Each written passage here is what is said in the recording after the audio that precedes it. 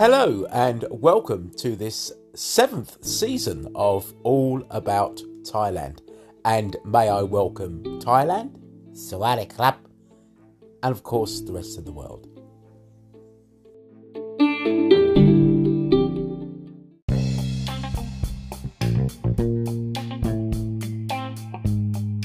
Good morning, and I hope everybody is just fine. Now, it's Christmas Eve.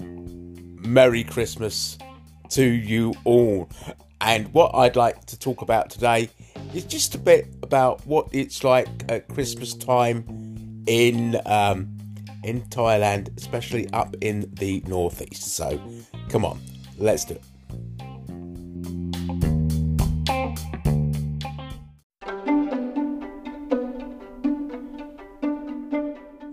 Well, I want to start with something that I found, which was quite interesting, which I found out of, found a place. When you think about it, you always think of Thailand as being Buddhist, but there is actually quite a large Roman Catholic community which does procession, and it marks Christmas actually with a 3-day procession.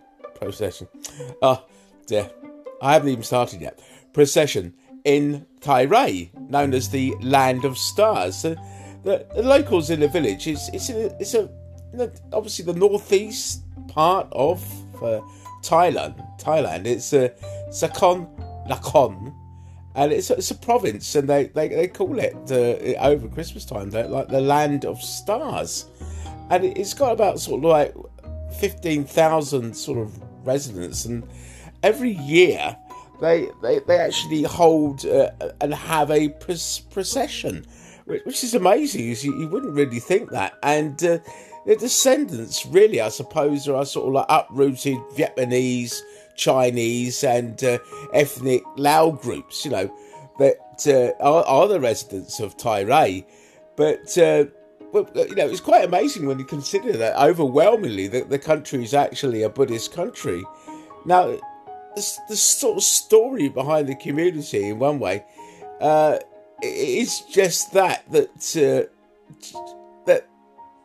there were groups of Roman Catholics that were dotted about certain areas, I should imagine, up in China, which is difficult to believe, up in Laos and other places, obviously. And they all managed to sort of group together in Tai Rai. So it is pretty amazing.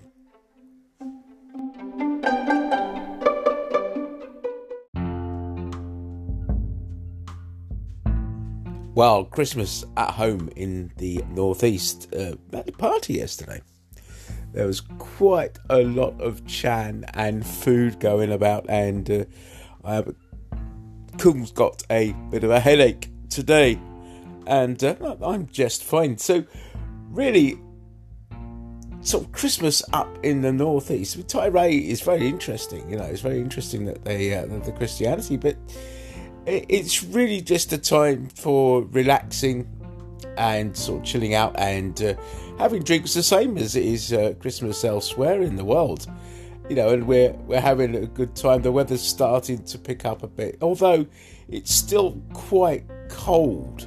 So, it is good. And obviously, Christmas is Christmas, isn't it? It's the time for giving and receiving. It is good.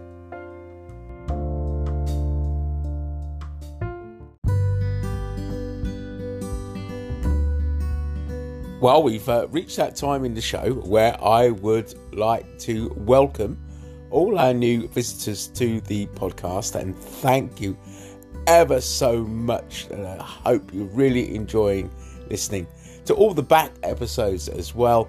And I'd like to put out a big thank you to our existing listeners as well. So thank you ever so much. And I'd like to wish you all a very Merry Christmas. It's been a great year, hasn't it? It really has been good. So have a wonderful time with all your families. There's just going to be a story at the end of the podcast, because I know how much you love the stories. And like I say, Merry Christmas to you all.